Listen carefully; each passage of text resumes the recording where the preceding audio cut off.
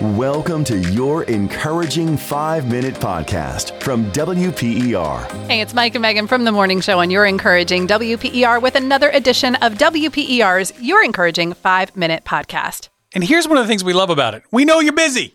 We know you're busy. That's not what we love. What we're really excited about is that the 5 minutes, it's 5 minutes for a reason. Yes, on the nose. That way you can get what you get, move on, get your life going. And so we're so glad you're here. And let's have some fun. Yeah, so this is a verse that means a lot to me, and I thought it could encourage you, especially in this new year. You know, January is actually, it's a time of year where a lot of people go through a little bit of a depression. I mean, let's just call it what it is. Whether it is the post-holiday letdown, maybe you were inundated with all of, these people and connection and things over the holiday season, and then come January, it's bleak and gray. But I paid my bill. I got to pay my bills, and I've gained weight. Yes, all of those things, and it really does take an impact on your mental health through the month of January. But the one thing I want to encourage you is that even though the Christmas lights have come down, the light of Christ is still shining bright in your life. 2 Corinthians 12:9 says, "My grace is enough for you because power is made perfect in weakness." So if you're feeling weak today, I just want you to know that you don't have to try to do all the things. You don't have to try to put on this mask of happiness because that's how people expect you to be. The only thing that you need to do is rest in the fact that God's grace is enough for you. You don't have to try to do it all, be it all, get it all, go for it all. You just have to rest in the knowledge that you are God's child, that He created you, that He is here every single moment of your life.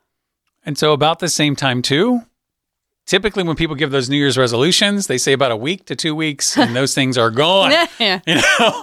And so even with that being the case, sometimes, even people make those resolutions and they're thinking, okay, I'm going to do these things. And when you don't, there's this feeling of shame or embarrassment or whatever it is. Like, I can't do it. Get rid of that stuff. If you made it 3 days on your goal, good on you. Yeah, you made it a week, good on you. Restart again. And that's the beauty of this. And when we hold on to what God says, when He talks about His grace being enough, when He talks about His power being enough, we also got to consider that there's going to be times when we don't feel powerful. There's going to be times when we feel weak. And we don't just depend on ourselves. And that's one of the beautiful parts about this relationship with God and the body of Christ as well, is that we can lean on each other, but we can ultimately lean on Christ. God's going to be there. He's going to be the one to lift you up. However, there are those moments where we have to seek after that. If you're just going through whatever the struggle is, isolated and by yourself, that's where the problems come in. God calls us to be that body because He knows that we need to have that connection.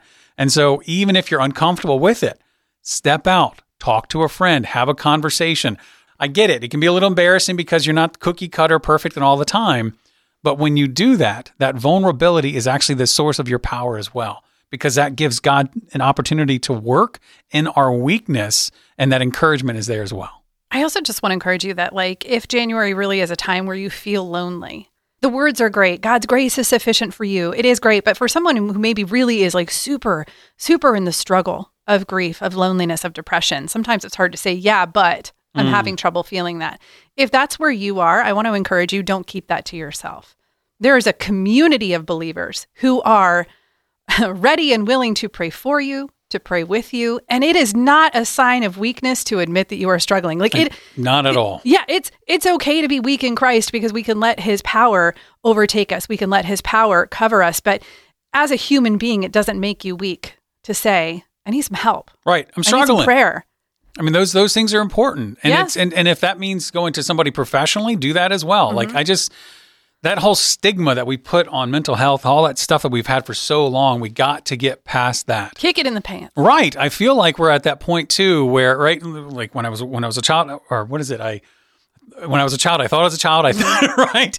Like we're moving out of that childishness and recognizing that, yes, if you're in that part in life where you are struggling with things, have conversations, have the difficult stuff with folks, because you gotta do it. It's part of your growth, not just as a human being, but as a Christian as well.